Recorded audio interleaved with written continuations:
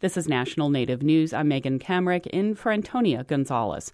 In Arizona, the state auditor general says officials managing the Children's Health Insurance Program have wrongly ended coverage for some Native American children. Andrew Oxford reports. State and federal regulations exempt children who are Native American from monthly premiums under the program known as Kids Care. But the auditor general found officials kicked 50 children out of the program between 2018 and 2021 because their families or guardians did not pay premiums, even though officials had documentation showing each child was exempt. The Auditor General also found 44 of those 50 children were still not enrolled in Kids Care or any other state Medicaid program as of October, and raised concerns they may not have any health insurance at all. The Arizona Healthcare Cost Containment System, which manages Kids Care, says it is putting new procedures in place in response to the report. For National Native News, I'm Andrew Oxford in Tucson. And that was Andrew Oxford reporting. 6 tribes and a group of conservation nonprofits in the upper Colorado River Basin have released a shared vision for the future of the river. KUNC's Alex Hager has more. Both indigenous groups and environmental advocates are pushing for more recognition in talks about how water is used. Tribes hold the rights to about a quarter of the river's flow, but have been largely excluded from decision-making for decades.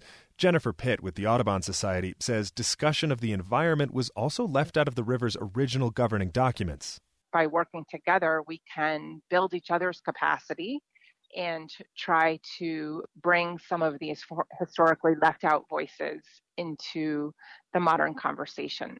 States and tribes are due to negotiate new guidelines for how the river is shared before 2026, when the current rules expire. I'm Alex Hager.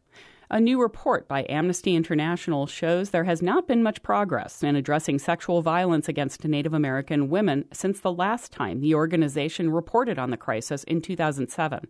Minnesota Public Radio reports at least 56% of Native women have experienced sexual violence and 1 in 3 have experienced rape. But officials with Amnesty said these numbers are likely lower than the actual number of cases because of a lack of data tracking by the U.S. government. Tara Demont with Amnesty International USA told NPR the lack of commitment by the U.S. government is a complete failure of its human rights obligations. The study also highlights the problem of unclear jurisdictions among federal, state, and tribal governments and a lack of consistent funding for law enforcement and prosecution. Amnesty is calling for the full restoration of tribal jurisdiction over all crimes committed on tribal lands and greater funding for law enforcement and prosecution as well as health care. In Colorado, a law takes effect June 1st, where schools that retain Native American mascots face a monthly fine of $25,000. But as the Colorado Sun reports, it's unclear who will collect that money, since no agency has been empowered to do so. This is despite the fact the law was passed last year. The news site reports lawmakers considered closing the loophole this year as part of a school finance bill, but that didn't happen. They may take it up later this year. But what that means in the interim for schools that violate the law is unclear. The Colorado Commission of Indian Affairs told about 24 schools to get rid of mascots that use Native American imagery. Those that refuse are supposed to send $25,000 to the state's Treasury Department starting in June. But the Sun contacted schools who may be subject to the law. None of them plan to remit the fines. General Counsel for the Ute Mountain Tribe, Peter Ortego, said the tribe likely is not interested in pursuing fines or punishment. Rather, it wants the mascots removed and for schools to work with tribes to find a solution. For National Native News, I'm Megan Kamrick.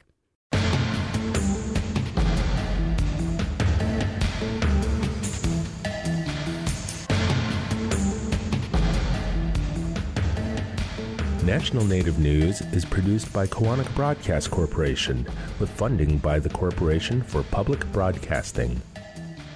Support by the American Indian College Fund, providing millions of dollars of scholarships to Native students every year. Applications are accepted through May 31st at collegefund.org or by phone at 800-766-FUND.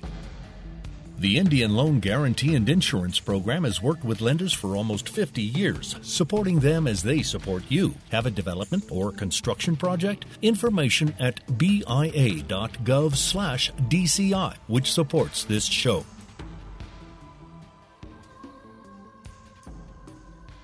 Native Voice One, the Native American Radio Network.